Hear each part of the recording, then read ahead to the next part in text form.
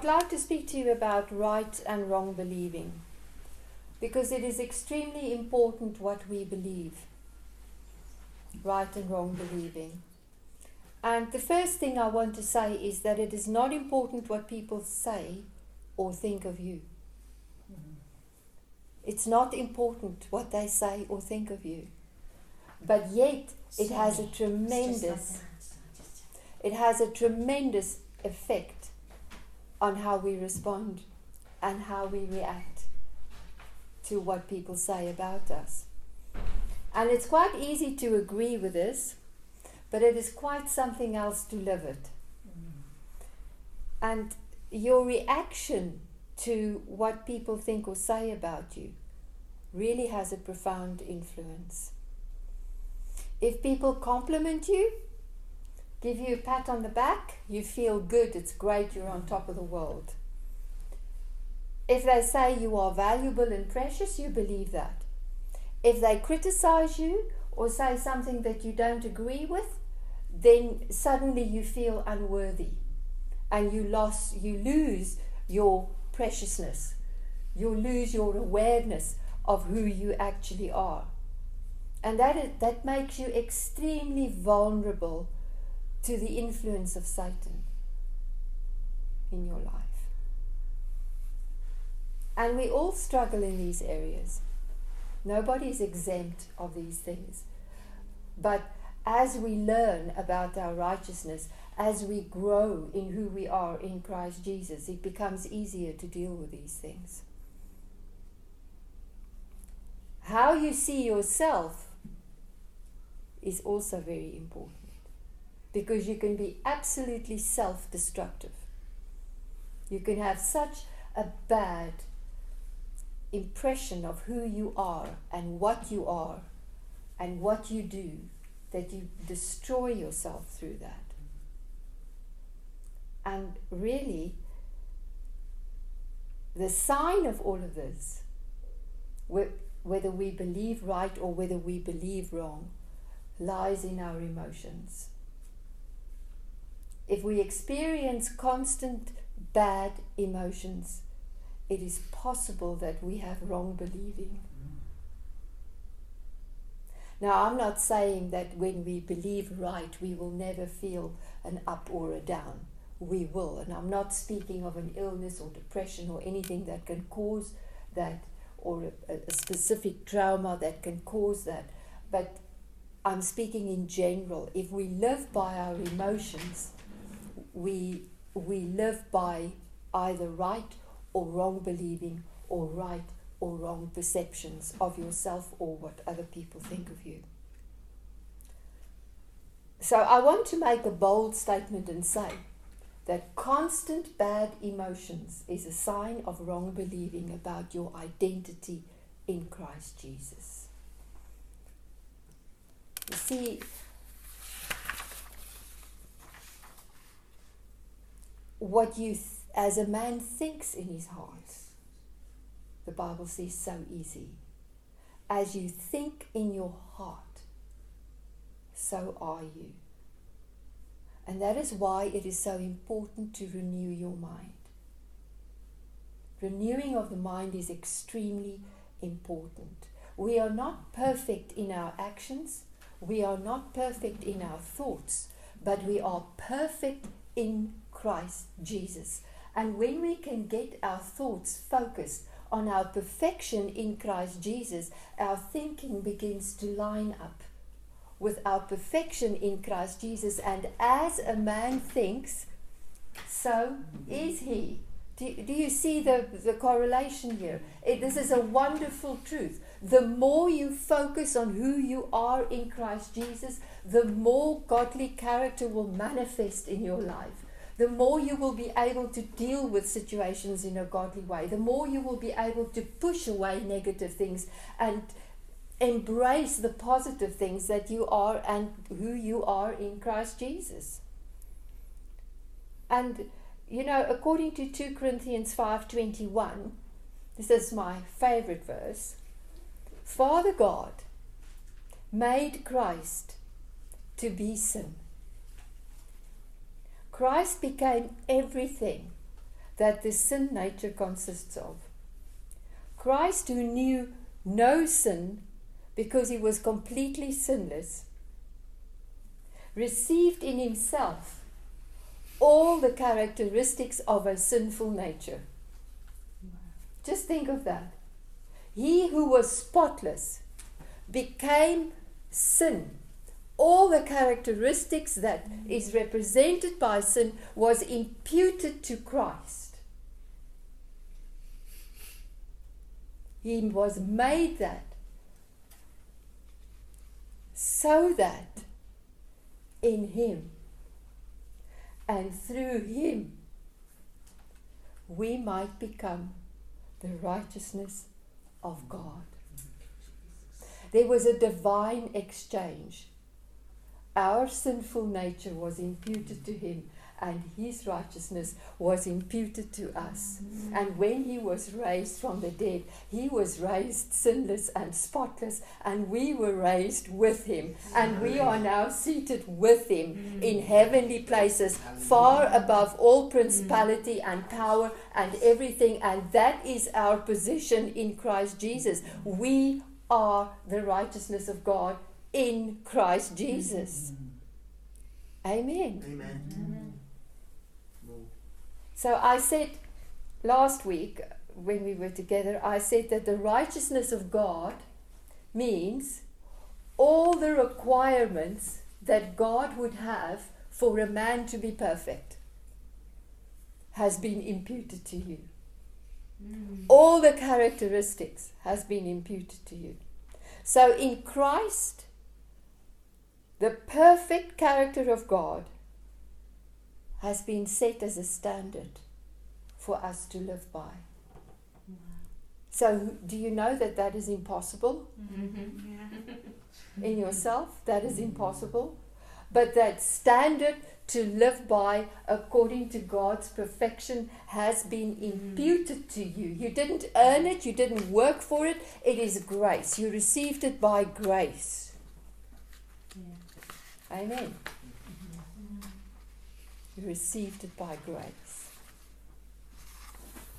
So what are these characteristics? Because how do we know what the righteousness of God is if we don't actually know who God is? So I'm going to draw a picture.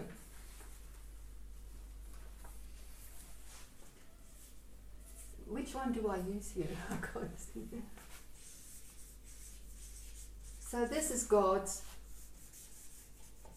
righteous character.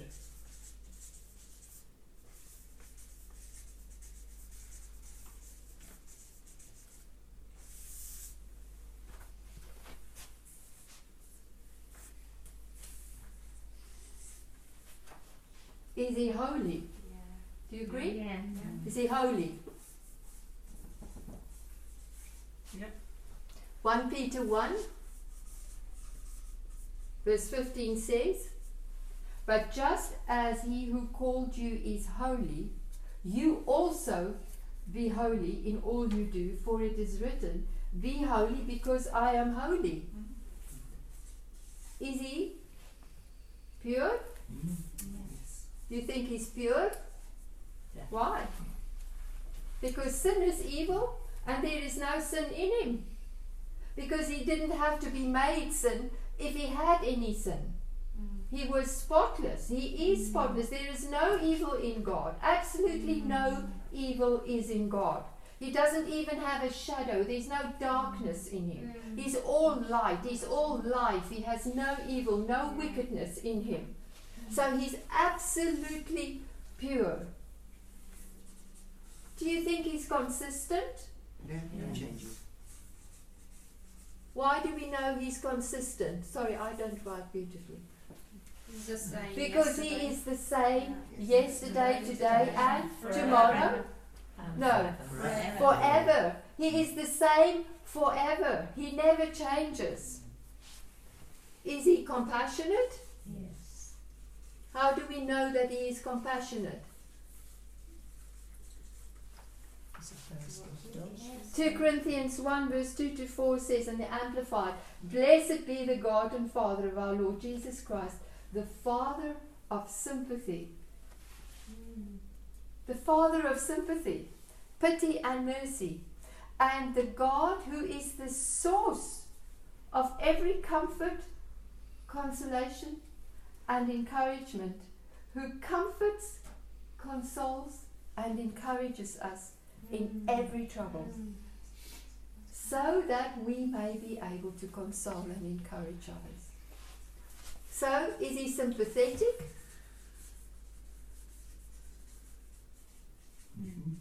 Yes. Hebrews 4 verse 15 to 16 says, "For we do not have a high priest who is unable to understand and sympathize and have a shared feeling with our weakness." Just think about that. Do you know when you are weak, at your weakest moment, Jesus says, "I understand. I identify with you." Isn't that incredible? Isn't that absolutely wonderful? You have a sympathetic high priest. He knows your lowest point and he knows your highest point. And he says, "I understand, because you know what? I suffered in all ways when I was a human, so that I can now have sympathy with you." A sympathetic high priest. Do you know where your sympathetic high priest is seated? At the throne of grace, where he pleads and intercedes for you, where he has sympathy and understanding with you. Is he love? Yes. 1 John 4 says, God is love. He doesn't have love. He is He is love. Is he wrath? No, he is love. Does he have anger? Yes, but he isn't anger. He is love. Isn't that wonderful? He is love. Is he patient?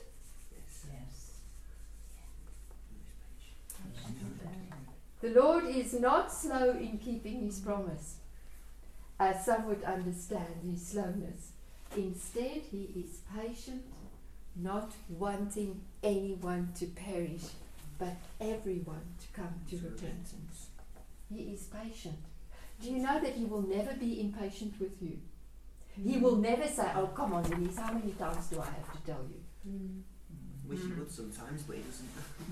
He is absolutely patient. Love is patient, love is kind. That's what Long suffering. it is like.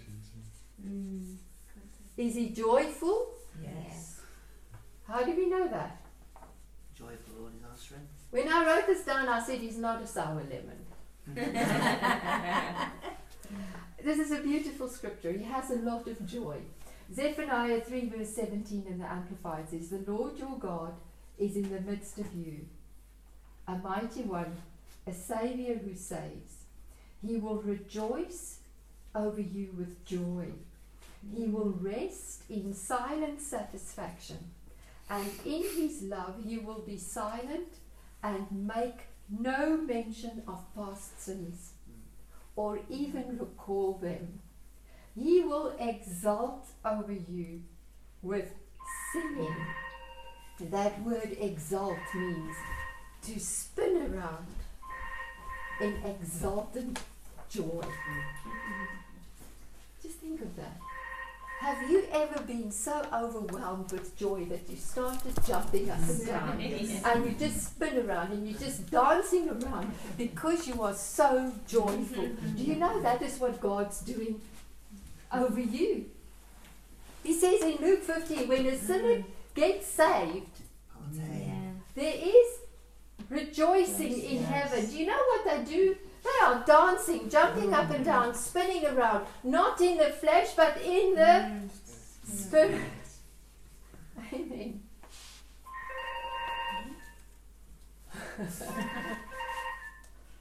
He rejoices over you.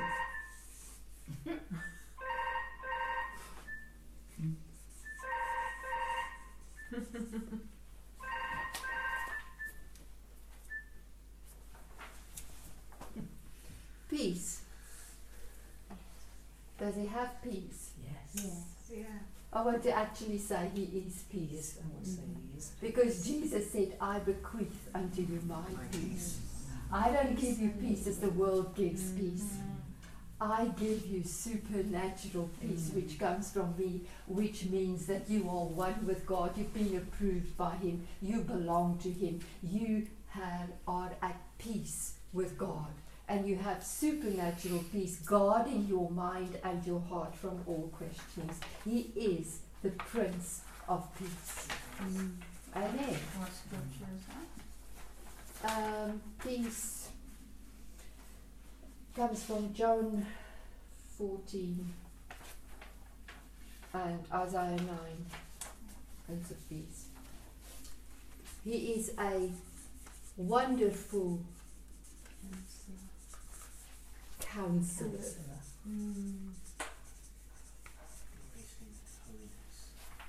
A wonderful counselor. Do you know that the advice that he would give you is always perfect? Sometimes we want to know better. But he is the wonderful counselor. And he will always guide you and counsel in his wisdom and in his love. He is an everlasting Father.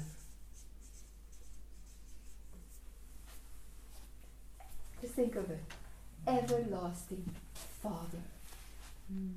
You have received a spirit of adoption by which you cry out, Abba.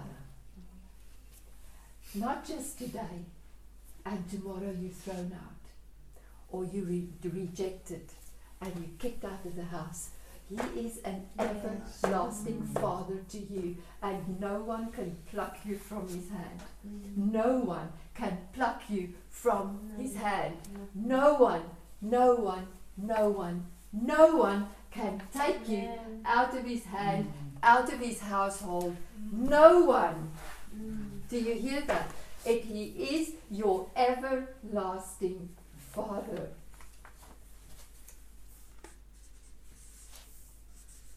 Is he mighty?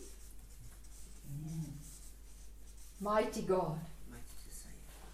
He's all powerful. Do you know when was the greatest display of God's power? In creation? Oh, very good. When was the greatest display of God's power? When he opened the Red Sea? Raising Jesus. Raising Jesus was the greatest display of God's power. And who was raised with Jesus? We were.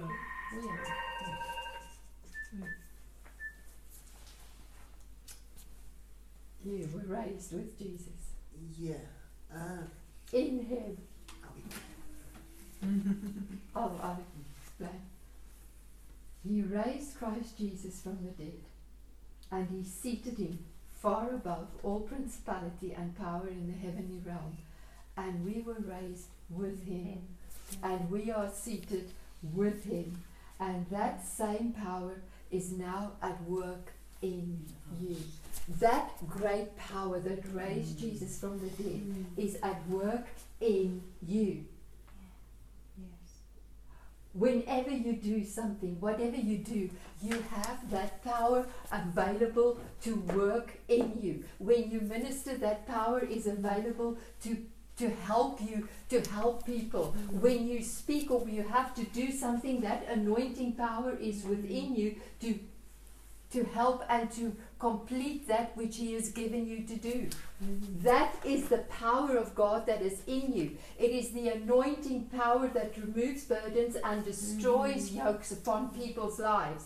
Amen. When you speak under the anointing, your words carry that anointing and that power that destroys yokes and destroys bondage. Amen. Amen. Is he faithful? Yes.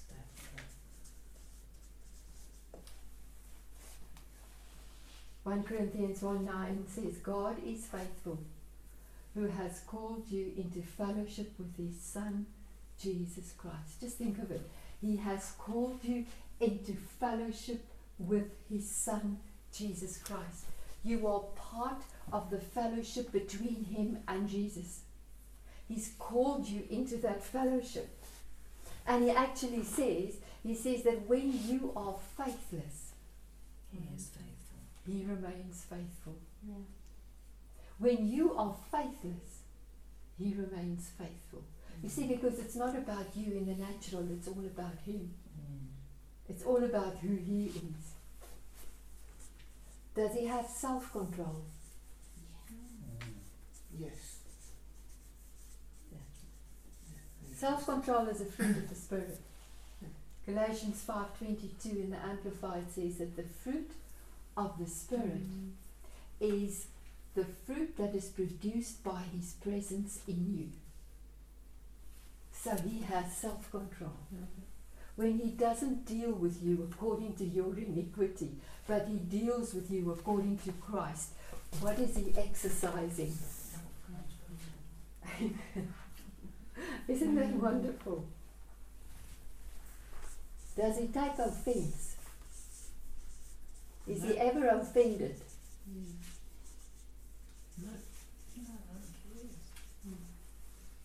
Is he ever offended? What does offense mean? Your definition of offense is to harbour. People upset him. Is to harbour. Definition of the new covenant of offense is to harbour a hurt feeling. When somebody's hurt you and you carry it around in your heart, you are walking in offense and Satan will trip you up. If you carry that hurt around, you are in offense. He is never offended. How often do we hurt him? Often. But he never carries offense. Never ever. This is his righteousness. This is what his righteousness looks like.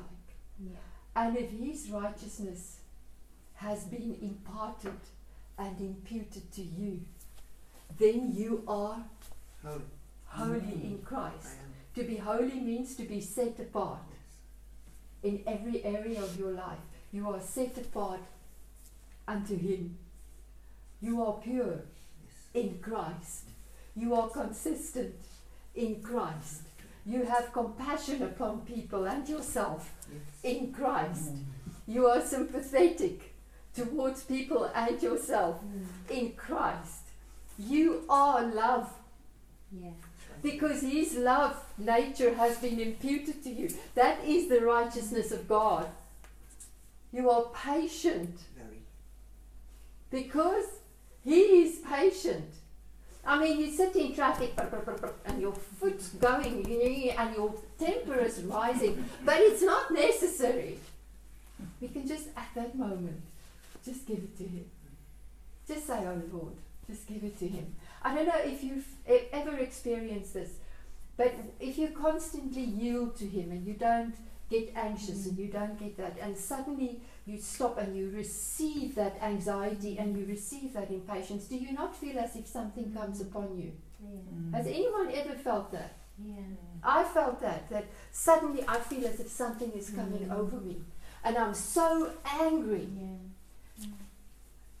It's not of God, because I can be patient. It has been imputed to me. Do you know that patience is not the absence of anger? Patience is consistently doing the right thing. Consistently doing the right thing. We don't have to be sour lemons. We don't have to be moody. We don't have to receive all the negative emotions. We can be joyful in the Lord, even crying. We may have very difficult circumstances, and tears may be running down our face, but we can say, God, I rejoice in you. I thank you for your goodness. I thank you that you rejoice with me. I thank you for who you are. And you know, when you begin to do that, instead of going further down into the pit, you are raised up into the heavenly realm where you actually live and where you are seated. And you don't live by that negative emotion anymore. You live by the supernatural righteousness that has been imputed to you. Amen. Peace. No stress. No worry. No anxiety. You know, it says in Philippians 4 that be not anxious for anything, But in all things. but let the peace of God rule and reign in your heart. Don't be stressful. Don't be anxious. You know, when stress, listen to me, stress comes.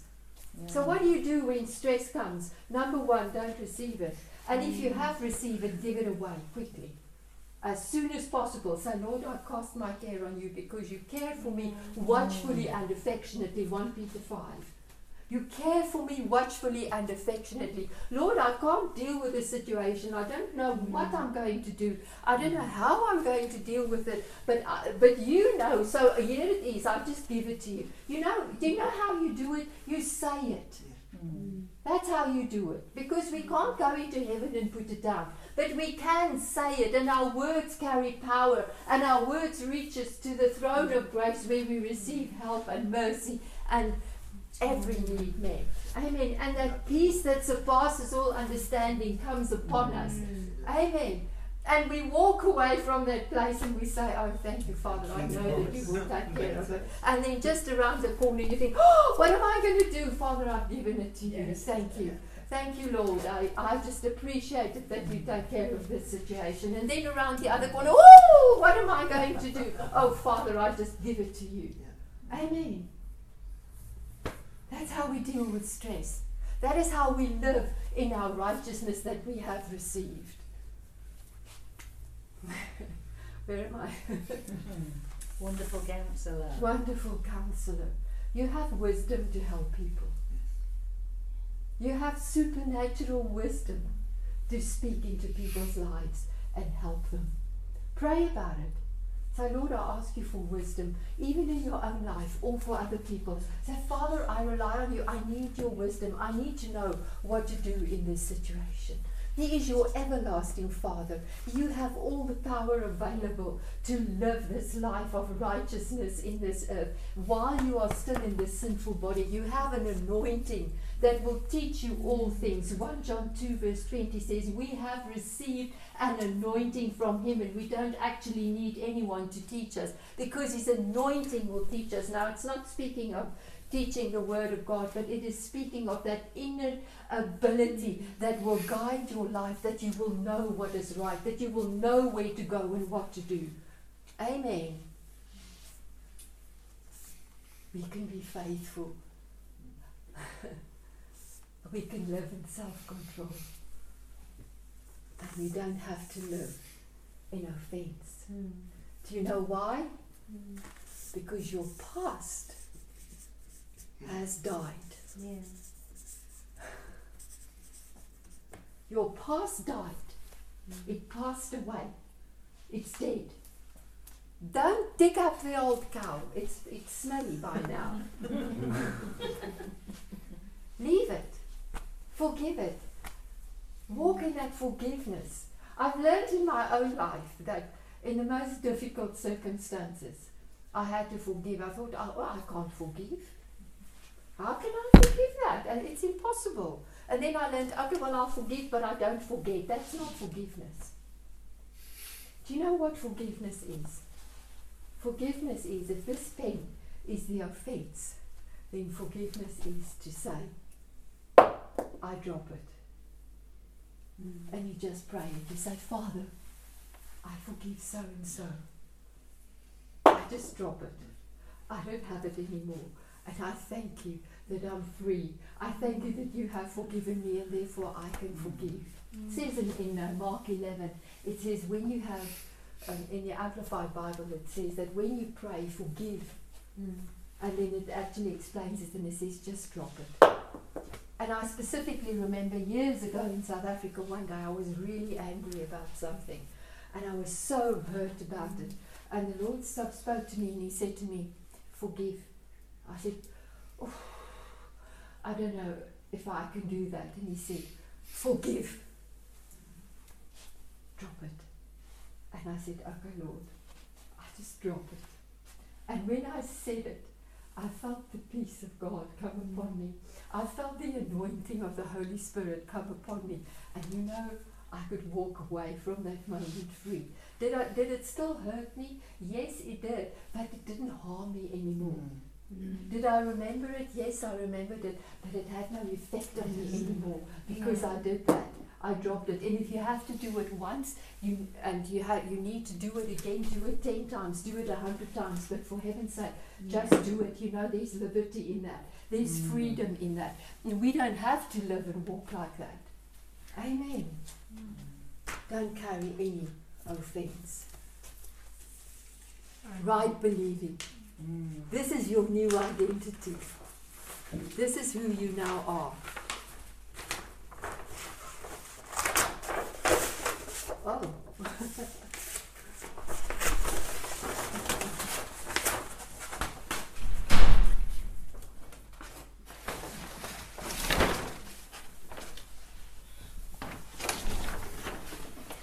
Thank you.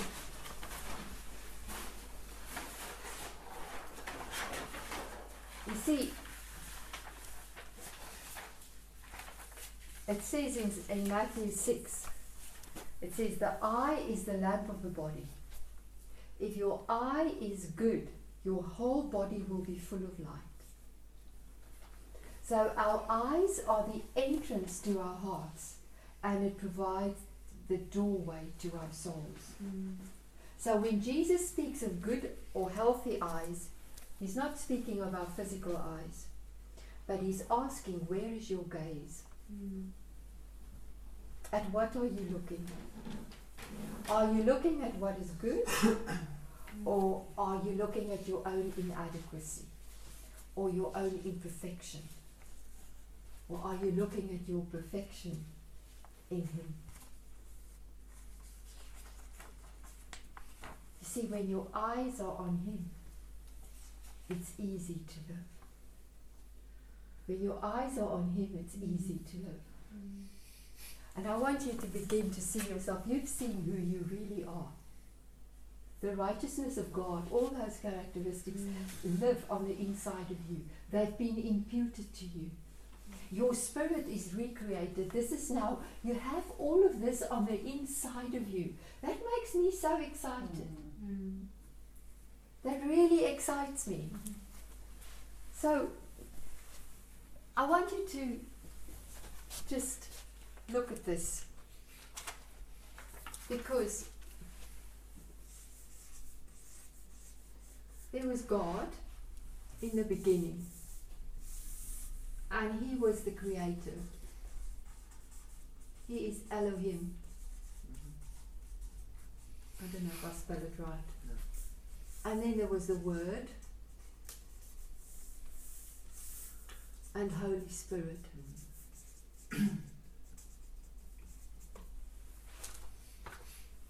And so the Word, John 1, became flesh and dwelt among us. and dwelt among us. And His name was Jesus. And He was also the last Adam. And He came and He died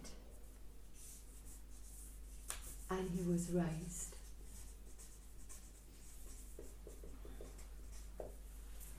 So when God created mankind,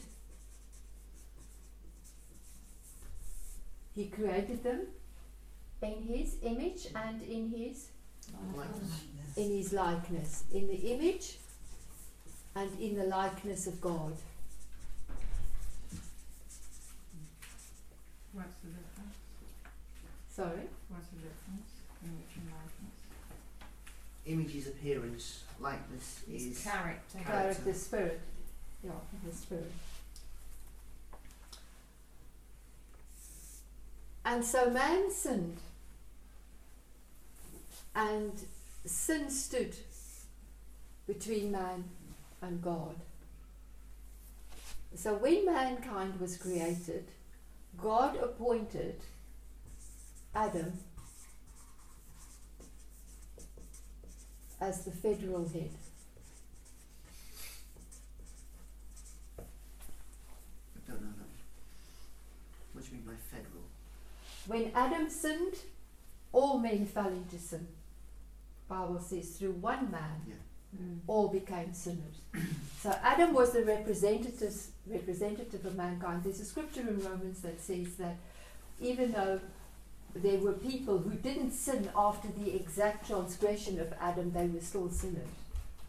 So, you know, when we read Genesis 1, sometimes we think that the world was created on day 1, 2, 3, 4, 5, 6, and man on the 6th day, and on the 7th day God rested, on the 8th day man fell into sin. That was not so.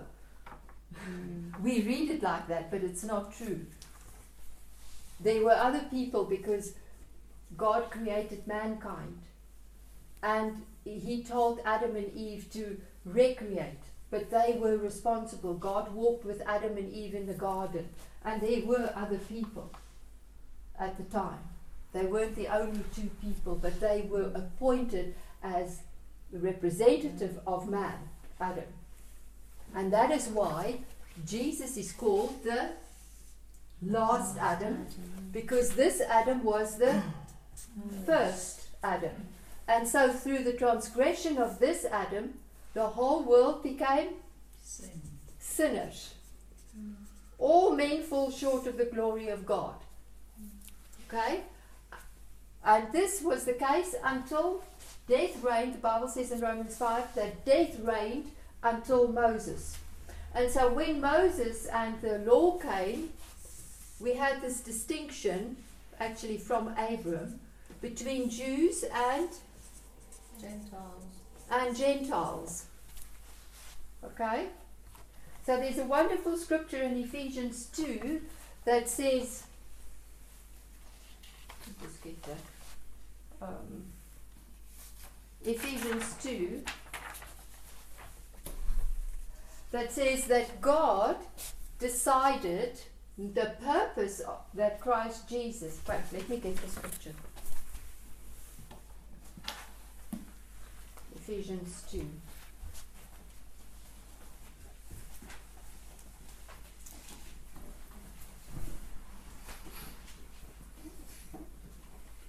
It says from verse 14, "For he himself is our peace, who has made the two groups one, and has destroyed the barrier, the dividing wall of hostility, by setting aside in his flesh the law with its commands and regulations. His purpose was to create in himself one new humanity out of the two, thus making peace, and in one body to reconcile both of them to God through the cross, by which he put to death their hostility. He came and preached peace to you who were far away, and peace to you who were near. For through him we both have access to the Father by one Spirit." So he created a new humanity. And the division according to that scripture, and the animosity according to that scripture between Jew and Gentile, he has taken away, and he has brought peace between Jew and Gentile. We don't see the peace today, but in Christ Jesus he has created a new humanity, and therefore we are all equal in Christ Jesus as far as this dispensation is concerned. And I'm saying that because I don't know what else is going to happen in the future. But he created a new humanity. Now, through the death and the resurrection of Jesus, the whole world, did he die for the whole world? Yes. He became the last Adam, which means that he is now the federal head. If this Adam was the federal head, bringing all the world into sin, the Bible says that the last Adam brought many unto righteousness and the life of God. And so in this last Adam, we have forgiveness of all sin. We have no condemnation. We are justified. What does justified mean? Just as if I'd never sinned. Amen. We are righteous. What does righteousness look like? Right standing. Righteousness looks like God. God. We are reconciled. Yes. We are part of His family. For how long? Forever. Forever. We are redeemed. What does redeem mean? Purchased. We are purchased. We are bought. Not by silver and gold, but by the precious blood of Jesus. And we are a new creation in Christ Jesus. Ephesians 2 verse 10 says, we are God's own handiwork. His own handiwork, so that we can do those good works which He predestined for us to do long before time. Predestined, Dan. We are a new creation. We are part of this new humanity. But we know that the whole world is not saved. Agree? Fallen world. So what must happen for the world to be saved? Believe. Faith. Can you see that? Faith in Jesus. Do you understand why Jesus is the only Saviour? Yeah. There is no other Saviour. There cannot be any other Saviour. All roads do not lead to Rome. All religions do not lead to God and heaven. We have to know that. We have to understand that without a shadow of doubt. Jesus is the only way and truth and life to the Father. He is the federal head. He is the Saviour. And you are in Him. So when you got born again, what did you do? You believed in Jesus and you made Him your Lord and Savior. Lord and Saviour. And when that happened, your name changed. Amen. And you became Liz Christian. Liz Christian means this one doesn't work. Liz Christian. Christian means little Christ. So when you believed, you became Hanukkah, little Christ. When you believed, Ellie became Ellie, little Christ. Stu became Ellie, Stu, little Christ. Christian. Hannah became Christian, little Christ. Jane became Christian, little Christ. Barbara and Pete, you became Christian. Pete, little Christ. Steve. Yes? I became Stephen, little Christ. Stephen, little He Christ. told me I couldn't abbreviate my name because it had meaning in all of it. Okay? Stephen. Yes, with a V.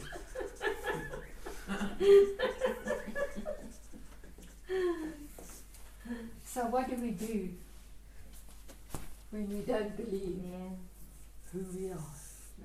What do we do when we don't believe what we've received? What are we doing when we don't believe that we are the righteousness of God in Christ Jesus? You are a special generation. You are a new generation. You are a holy people. You are not only a people, you are a family. You are a child of God. You belong to a Father who loves you from now until ever and forever and forever and forever. A Father who will never deal with you according to your iniquity, but who is gracious and kind towards you. That is who you are. So don't forget that. Keep your eyes healthy. Keep your eyes focused on who you are. This is where you are, and in all of this you have been translated, and you now live in the kingdom of God. You no longer live in the kingdom of darkness. God has drawn you out of the control and out of the power of darkness, and He translated you from the power of darkness into the kingdom of light and into the kingdom of love of Jesus Christ, your Savior. And the kingdom is now in you.